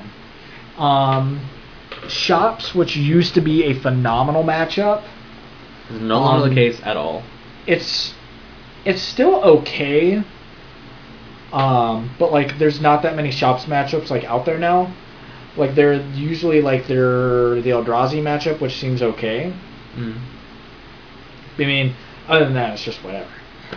But some of them, what was it? The one white Eldrazi list was super savage, running, the list that I'm actually, like, working on building was the 4 Wasteland with the 1 Strip Mine and the 1 Crucible Worlds in the main version, where there was another version that was running 4 Wasteland, 3 Ghost Quarter, 1 Strip Mine. Yeah, and then the 1 Strip Mine. I'm just like, Christ forbid you drop any sort of a relic in play, because anyone that's not running any more than like 5 basics is just dead. Yeah. But I mean, they're just super hateful on the mana bases. Some of the blue decks just can't keep up with it. Like Grixis Thieves has almost disappeared off like the meta list. Yep. Just because it's just like blue Storm decks, is like nowhere. Yeah, Storm is not very high on the list anywhere right now. I think it was like 4% of like the meta they said at PES or whatever it was. Mm-hmm. But it doesn't have a very good matchup against any of these Eldrazi decks or the Shops decks. Storm doesn't historically have a very good matchup against the Gush decks, just because they just have like this infinite like card advantage engine with Gush, and then they already play like 2 to 4 Flusterstorms anyways, so it's really hard to go off on them. Possibly. Historically, I think actually it's been the opposite. Storm has always had a good blue deck matchup because they can never keep up with the amount of discard spells you have. Well, also, like they have moving pieces parts, whereas you have a one linear strategy. Right. So blue decks are on the decline. The colorless decks are kind of back up again. People were calling for Gush after the Gush restriction. After Lodestone Golem happened. The restriction of Lodestone Golem. But now it's really... somebody else in plays brought up a really good point. It's probably too early to restrict Gush based on... Like we have an emergent metagame happening right now. Right. The entire Vintage metagame right now is changing, and it's changing drastically very quickly because multiple decks are trying to figure out how to fight the Eldrazi decks. Right. Like some of the actual other Oath players that I've been talking to that have been playing Oath for a very long time are moving to playing Blazing Archon. Blazing Archon, which is huge because it gets there in the air, completely stops the Eldrazi and Shop decks from just like getting in on the ground. Yep. And the card's like so large that you can't get, like you can't necessarily swing into it. Well, no, you can't. Right, because it says you can't attack target player. Correct. And then what's the other thing? Magus of the Moat has seen a big increase in play. Mostly just because it stops all these mentor tokens and mentors from coming in, stops all the Eldrazi from coming in. It doesn't stop. One reason why some of them are really moving to the Blazing Archon path, though, instead of the Magus of the Moat, is because it's Triskelion. Yeah. Because Triskelion can just ping off the Magus of the Moat. Yep. With Blazing Archon, it takes a lot more to get through. Right. But then, what is it? The Blazing Archon also stops the Shops decks, which aren't the Eldrazi versions, from just making infinite Thopter tokens and killing you. Yep. Same thing happens. Which is like a really good way to segue into what we believe is like a good BNR discussion. I know kind of we've talked about this a little bit earlier, but basically what do you think is going to happen in Legacy, if anything at all? I know what you want to happen. What do you think will actually happen? Nothing. Yep. I mean, I don't really see... I'd have to look at the Legacy ban list to actually see like what they could actually bring off it. Mind Twist is like very easy to unban, in my opinion. It's like a no fun card. I honestly don't think I want that card off there. It's worse than him. Almost every... Sometimes. Can be. Unless you have 4 mana, it's worse than him. I mean, if you're playing Storm, it can be like this absolutely just crippling card if they just don't be able to force it in game 1. Sure, but that's like Turnabout. You know, that's like the same kind of concept. Right, but I mean... And that already exists in the format. Like, you have access to an effect like that if you wanted it. I have no idea. Like, probably, I don't think they change anything for Vintage at this point because it's rapidly changing. Yeah. Also, we don't have pros like screaming at the top of their lungs on Twitter that this card needs to be hit with a wiffle ball bat. Yep. So overall, like, overall, no changes. I think is a good way to say it in both formats, right? Yeah, I don't think anything happens in Modern either. Yeah. Because what is it like? The Modern metagame is like completely wide open. Like even though like in Columbus, like we have a lot of people complaining of like a Tron metagame, but like also we have multiple members of the Columbus crew which will only play Collected Company and Jund. So I don't know what you want. We'll touch on that a little bit. Okay. So just let's wait for a little bit for that one.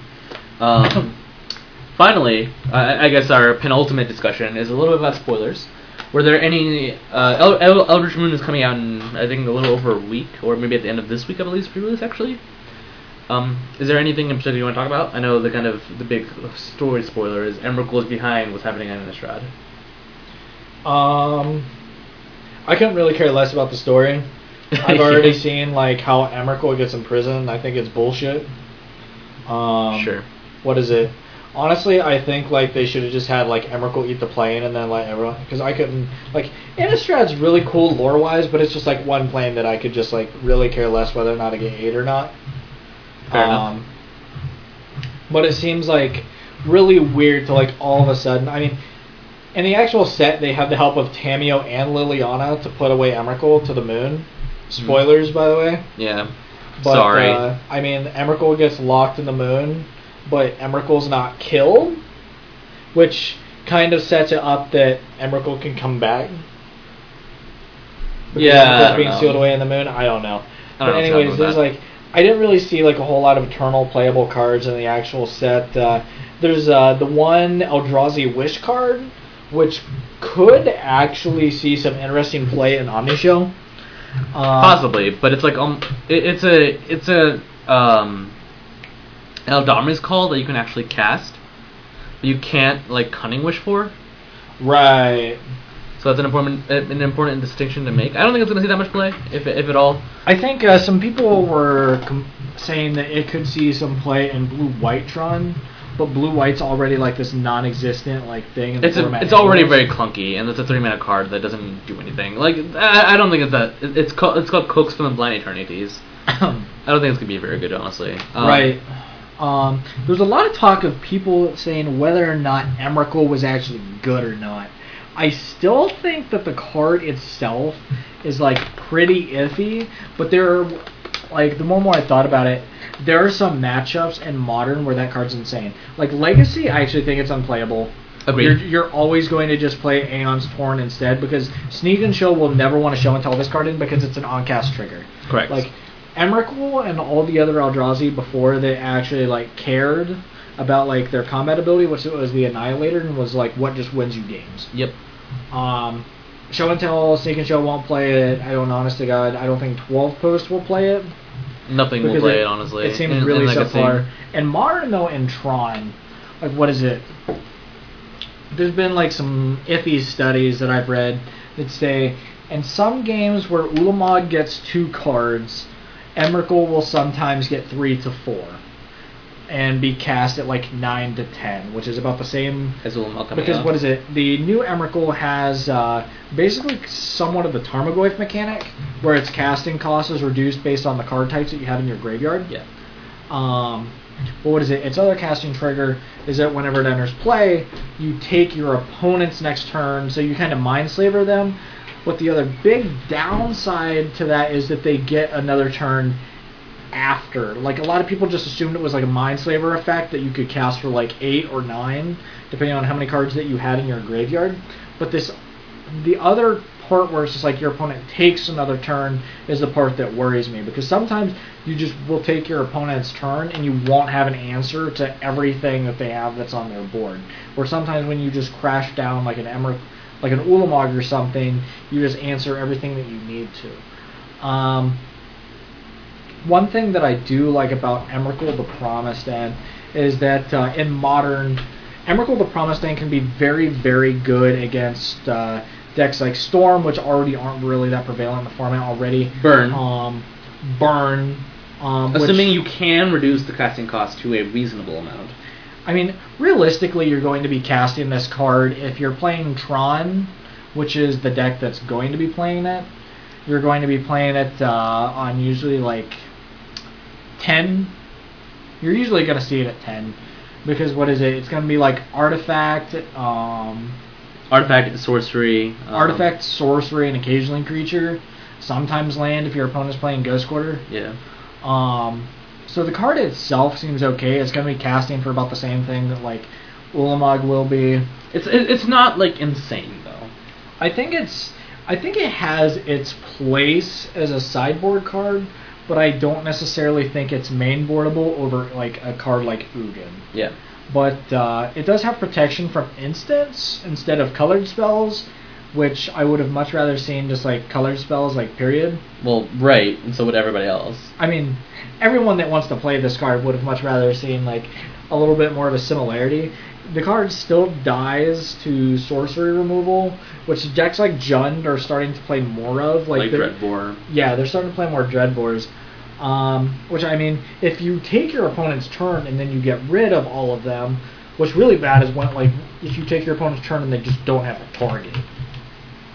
Yeah, it'd be a little awkward at times. But overall, like, the cards are fine. There's this new mechanic called Emerge, which is pretty cool. But nothing too ridiculous, nothing too out of the ordinary. It's a pretty cool looking set overall. Some of the cards are pretty broken.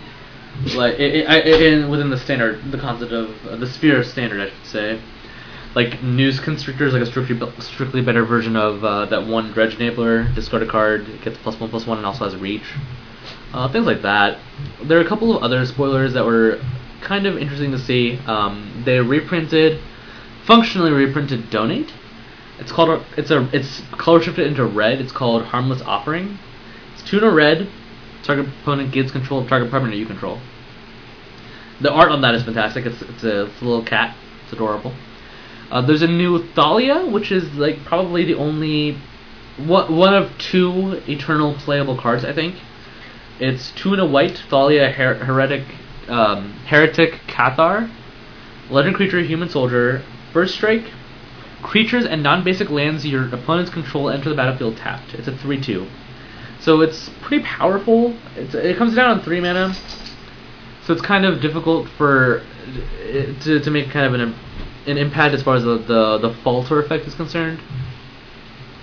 But yeah, so like Thalia, the new Thalia is just kind of, it's a very interesting and very powerful card, and it kind of remains to be seen where it's going to end up. I can't really evaluate it very I actually think she's going to see quite a bit of play in Modern and Legacy. Possibly, she may yeah. actually see play in Vintage as well. I think the card is actually a lot stronger than what some people are giving her. Like, because something I'd like to point out is that you can't fetch. You can't fetch with her. Correct. Which is awful. You can't fetch. You can't wasteland your opponent because all the lands just come into play tapped as soon as they come in. If it was just creatures, the card would be like subpar. But it's a 3/2 first strike for 3. That brings everything that your opponent cares about into play tapped. The argument, though, against it is the fact that it does cost 3 mana, and that usually gives them enough time to stabilize their mana base. Usually. Again, if they're playing very greedily, it doesn't. But if, like, you consider, like, a deck like Death and Taxes. Like, right, no. That's like Brimaz, like, fairly easily. Well, not Brimaz, but Brimaz is not playable in that deck right now. But that's what it would slide into if we were to see play in Legacy. I think it's more defensible to play it in the modern version of Death and Taxes because that deck has active like strip mine effects, like Ghost Quarters and stuff like that. Right. I like it's prevalent in Legacy as well, but I think the land destruction is more important to have in Modern. I want to see a lot more of her. Like the card is just like it's backbreaking for like big mana decks, like ramp decks, like the Titan Shift decks. Oh god, that's gotta feel really bad. Like you breach in an Emrakul and feel really bad. Yeah.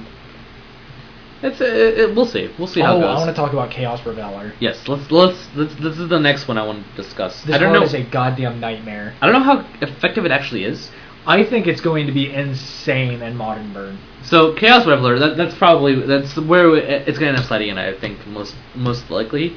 Chaos Reveler is 6 red creature, Devil Horror. It's a Devil Horror, which is important for the people that want to play Thing in the Ice, for the record.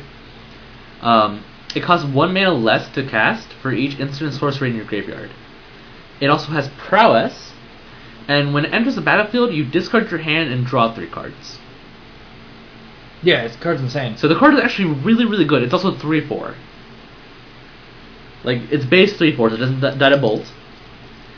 It usually casts, it costs 3 or 4 mana to cast. I actually think this card is going to be more of something that's played in Modern Burn as like a refuel target, but also becomes a body that's a 3/4. Right, no, absolutely. Like in almost every scenario where you cast this card, it's a free draw 3. It's similar to Treasure Cruise in that regard because you're not You're not going to be casting this when you have other cards in your hand you want to cast. This thing could also be like a really weird like reanimator card. Like if there's some sort of like reanimation spell on standard, I have no idea. But, like the ability to discard your hand and draw 3. It could be. I don't know. I don't think there is any like effective reanimator card in standard. Necromantic summons, I think, is the closest one. Even that's like not very good. But that's pretty much the. There's one more spoiler I want to talk about if I can find it.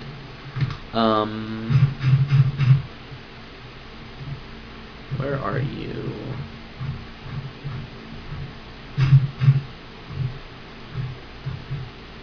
Spell Queller. Spell Queller is the last card that I think would be eternal playable. It's 1 blue-white creature spirit, flash, flying. When Spell Queller enters the battlefield, exile target spell with converted mana cost 4 or less. When Spell Queller leaves the battlefield, the exiled card's owner may then cast the card without paying its mana cost. It's a 2/3. It seems okay. It seems really good. It can stop Force of Will, which is important to know. But like I want to test this card in Miracles even. Like that's a really cool effect. I feel like it's almost the exact same type of thing. Well, no, it's not quite. I was trying to think of like a Tide Hollow Skeller. A Tide Hollow Skeller exiles it and moves it to the hand.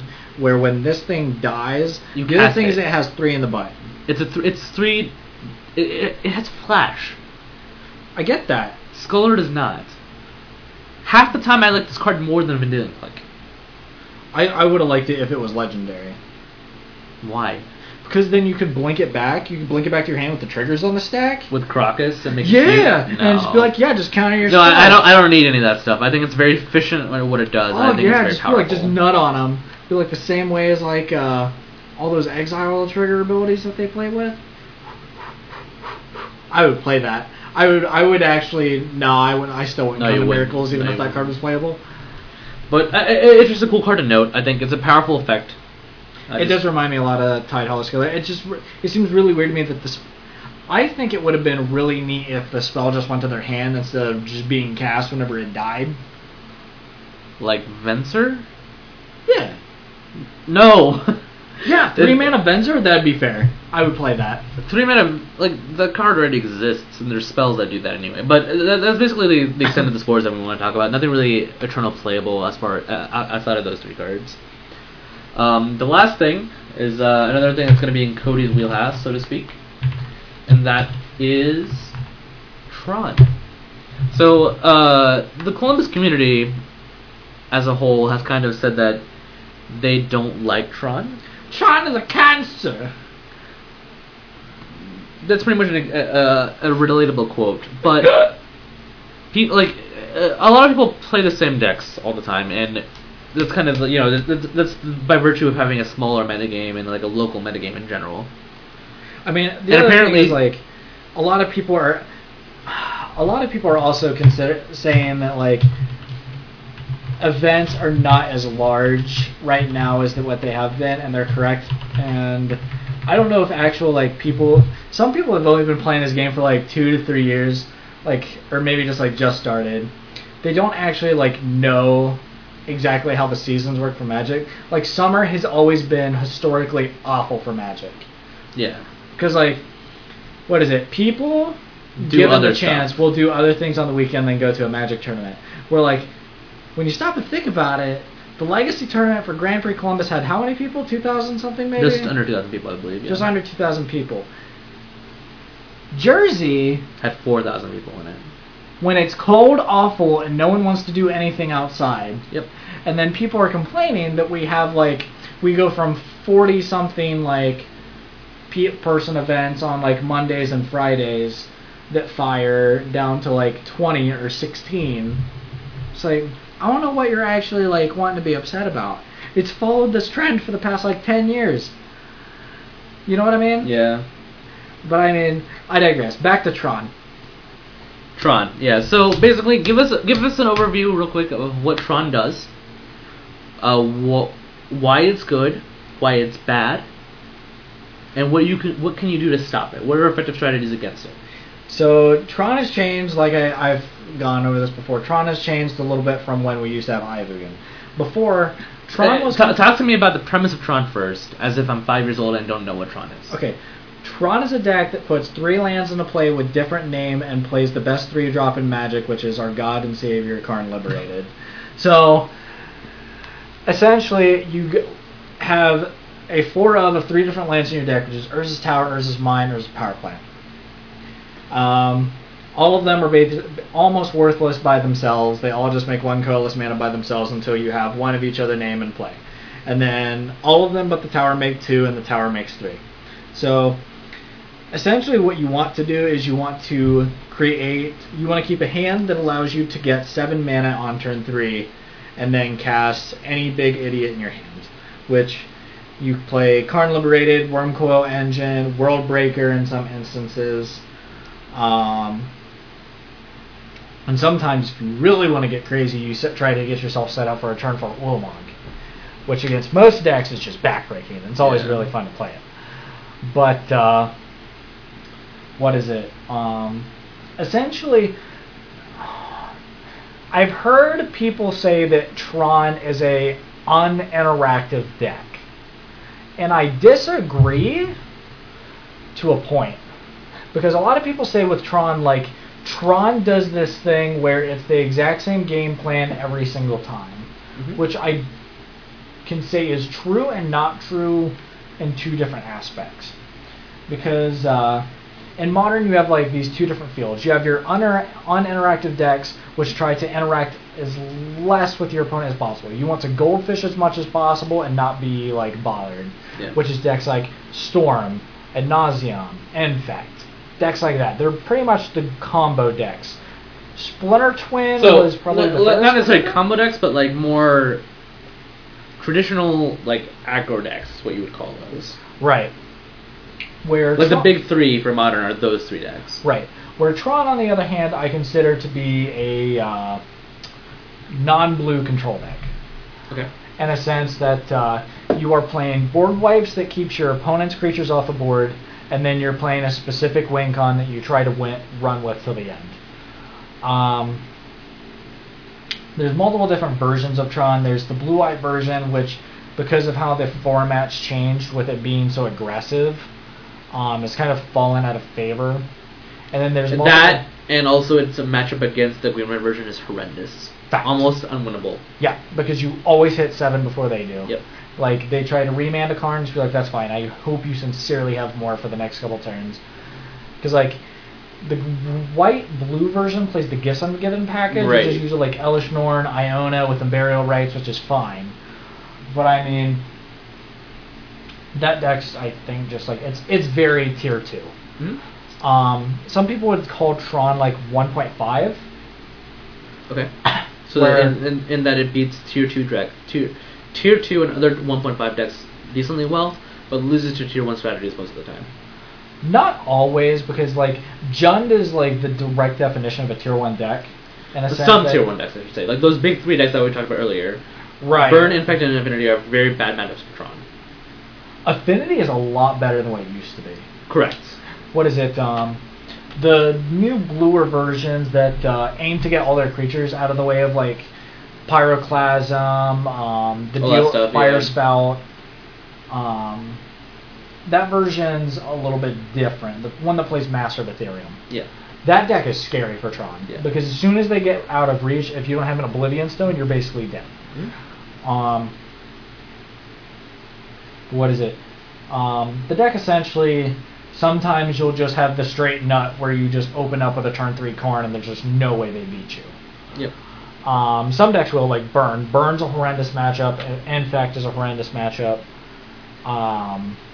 I think the biggest complaint against Tron, and I'm going to take the part of devil's advocate a little bit here, against Tron, is that it is a linear kind of deck, in that it has that whole drop, put 3 lands down, make it play 7 drop or whatever.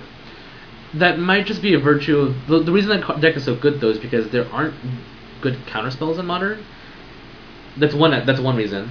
And the second being that the mid-range strategies just fold. They can't compete with that. No, because you always go bigger than them. And that's one reason why people say that the deck is very uninteractive, is because what is it? You go so big that it's almost like you're not even playing on the same playing field as they are. Correct. Which I played Birds of Paradise turn 1. I'll play Creature Fixer turn 3 or whatever. Like that's like Modern should be this whole like pacing turns out and doing all these things, and you're just like not playing the same game at all. Right. Well, one thing that's like different with Tron compared to like some other decks, like Infect will usually always eventually get there. Yeah. Where Tron, on the other hand, sometimes like unless you have some percentage of clunky draws. You will lose to the deck will sometimes just kill you. Yes. Like there will just be games where you will. You have like 24 CMC in your hand, you're dying. Right. Or you'll have like 2 Tron lands in hand. You'll have one of the same on the board already, and you like, don't draw away to get. Yeah, you'll cast like three of the Ancient Stirrings. You'll dig like 20 cards down and then never see the other piece or any expedition map or any way to tutor. Right. There is a clunky aspect to the deck, more so than most other decks because you're playing a low land count deck. Right. It's almost always 20 lands. Right. And like that does cause some problems, but people like when Tron does fire all cylinders, it fires like across the planet. It's very hard to beat. Yeah. Which, again, by virtue of just the way Modern is as a format, it's just that's where it's mapped out right now. So that's basically what Tron is. And people in Columbus especially just are complaining about it because a lot of people in Columbus like enjoy casting Birds of Paradise, or enjoy casting Inquisition of Kozilek and things like that. I mean, I guess that's just like their play style, which is fine. But I mean, I play pretty much everything, but Tron I think has always been my mainstay for like what I've always wanted to play. Like it was always different like back in the day because now you have to play instead of like this control deck from what it used to be with Ayavugan. Yeah. Because you used to be able to just play 4 O-Stone, 4 Pyroclasm, any other board wipe that you ever wanted to play. And then you would play like Emrakul, a couple Karns, and like maybe one other threat. Okay. And that was it. That was all you had to play because that was all you needed. But now you have to play this heavy threat version, which you're just playing big dumb colorless idiots that are just way bigger than your opponents. Anything your opponent's doing. Yeah. Me personally, I've been on the Kozilek's Return plan ever since that card came out. Mm-hmm. But that's probably because I've been melded by our meta, and I've kind of built the deck around our meta. Yeah. Like, if you play nothing but, like, green-black, like, mid-range strategies, if you put Kozilek's Return in the graveyard, eventually that thing's going to come back to kill you. Mm-hmm. Where some of the newer versions are now playing Lightning Bolt instead. Right. Because it deals with the Zoo decks that are playing Nakatl. And the Affinity decks and the Infect decks, things like that. Right. And it's only 1 mana. Mm-hmm. And then there's the newer versions which are playing Fire Spout, which there have been multiple times where I've been caught where my opponent has things that have a toughness of 3. I'm just like, I'm probably dead. There's just no way that I can just get my feet dug into the ground before they just run you over. Right. Which is a valid concern. Right. I mean, you can't really hit anything in Tron. The only reason why Tron had any cards banned out of it was because it got caught in the crossfire of Eldrazi Winter. Correct. And there was just no way to avoid it. I mean, the only other way was to get rid of Temple, but then, like, Eldrazi, we wouldn't have the Banff Eldrazi that we have now. Correct. Which is still a very viable strategy. So. Right. Banff Eldrazi is a very strong strategy. I've also heard people talking about Rug. Okay. What is it? It doesn't play the Displacer, but it plays a much more aggressive version with the Objecgators. Mm-hmm. It's very scary. Interesting, yeah. Yeah. It's a cool concept. What is it? The deck, I think, seems fair because it does lose to itself. Like, there will be many times. There will be times where, yes, you hit 3 Tron lands on turn 3, and it just feels like there's no way you can lose. But there's also certain decks where you can just slam a turn 3 Karn and it doesn't feel good enough. Like Infect. Yeah. Turn 3 Karn against Infect is awful. Yep. You're just like, I'm probably dead. So let's kind of move things along a little bit and talk about how can you beat Tron, and you can't say just play Infect. No. So there's multiple ways that you beat Tron. One way is hating on the mana base. So cards like Fulminator Mage, Molten Rain, Ghost Quarter, things like that. Molten Rain is almost too slow because it's cast on 3. If you're on the play, it's not awful. Right. But on the draw, it's not great. Unless you're playing like this dedicated like Birds of Paradise, kill your opponent's lands, and play like this green-red stompy deck. Which one had done well around Columbus like for a fairly long time, but then it just like lost to certain decks like Enfact, Affinity, decks that just don't care. But what is it? You always attack the mana base on it. Surgical Extraction, once again, is a great card. Because what is it? Like, we have all these other Tron decks in Columbus, and when I play, like, Tron versus Tron, I don't lose. Because Surgical Extraction is the card that you want to have in the matchup. Like, Crumble to Dust is, like, okay, but, like, it's always, like, really bad when... So, Surgical also requires you to kind of contort other choices, though, so you have to play, like, multiple Ghost Quarters. I don't. I run one. I run one Ghost Quarter and one Ghost Quarter. Because what is it? Because you can always tutor for that one Ghost Quarter, hit one thing, and then Surgical out the rest. The other thing is if you're the Tron deck that's trying to play Crumble and the Mirror Match, you have to hit 4 lands. Yeah, and one of them has to be like a Grove or something. Right, you either have to hit 4 lands, or you have to hit Tron with an active Chromatic in order to cast it on turn 3. Yeah. And that's your best case scenario. Where, what is it? If you're running the Surgical Extraction with the one Ghost Quarter package for the Mirror Match Granite, my deck is completely like somewhat warped to fight the Columbus metagame of like 4 Tron decks at your random FNM. Yeah. Which at that point usually you don't lose. After that first Surgical goes off, you're just like, I'm playing Fair Magic, you're not. I mean, you're playing Fair Magic, I'm not. Yeah. So anyways, I'm not gonna like kind of pick apart your deck building here because I don't think that's the right way to do it. I don't think that's the right way to attack that specific scenario. But overall, so what you're saying is just check the mana base. Also discard. Okay. So you have few payoff cards. So what's really funny is that if you are an experienced player against Tron, you do a very different thing than what the inexperienced person does. An inexperienced Tron player will always go after the big things that kill them. Instead of going after the development. Going after the development, correct.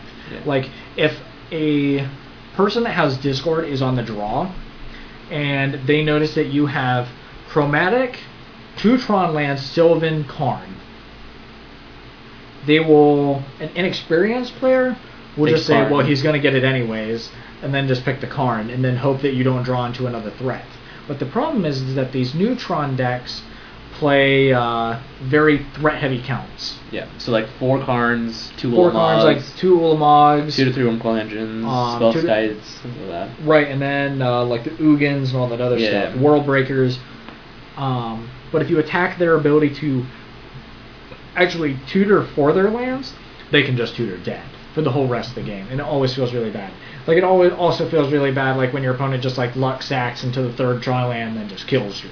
Yeah. But that's what Tron does. Yeah. I mean, that's why Urza made the holy trinity of the tower, the power plant, and the mine, and gave us his only begotten son, Karn Liberated.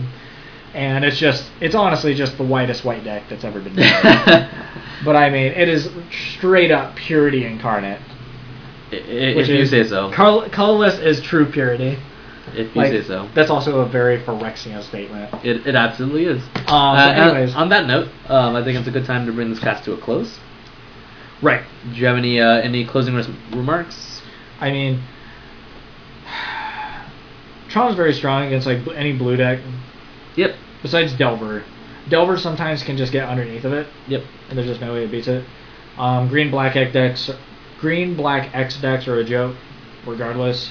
You better have Fulminator Mage and Kolaghan's Command later on, otherwise you are dead. Kolaghan's Command isn't that good.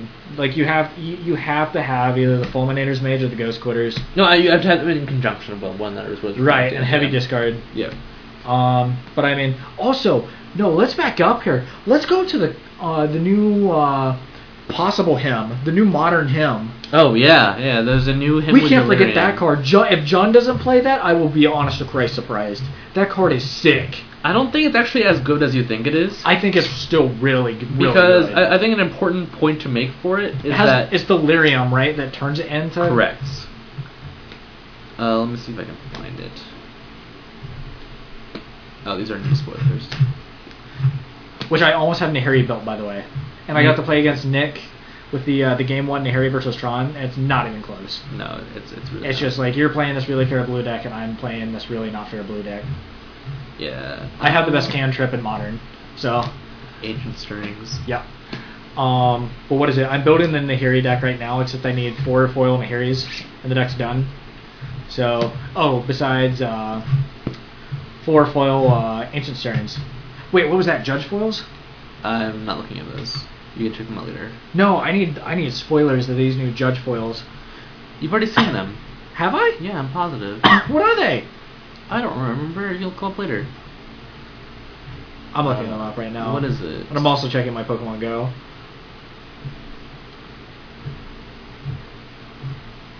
Where is this him card?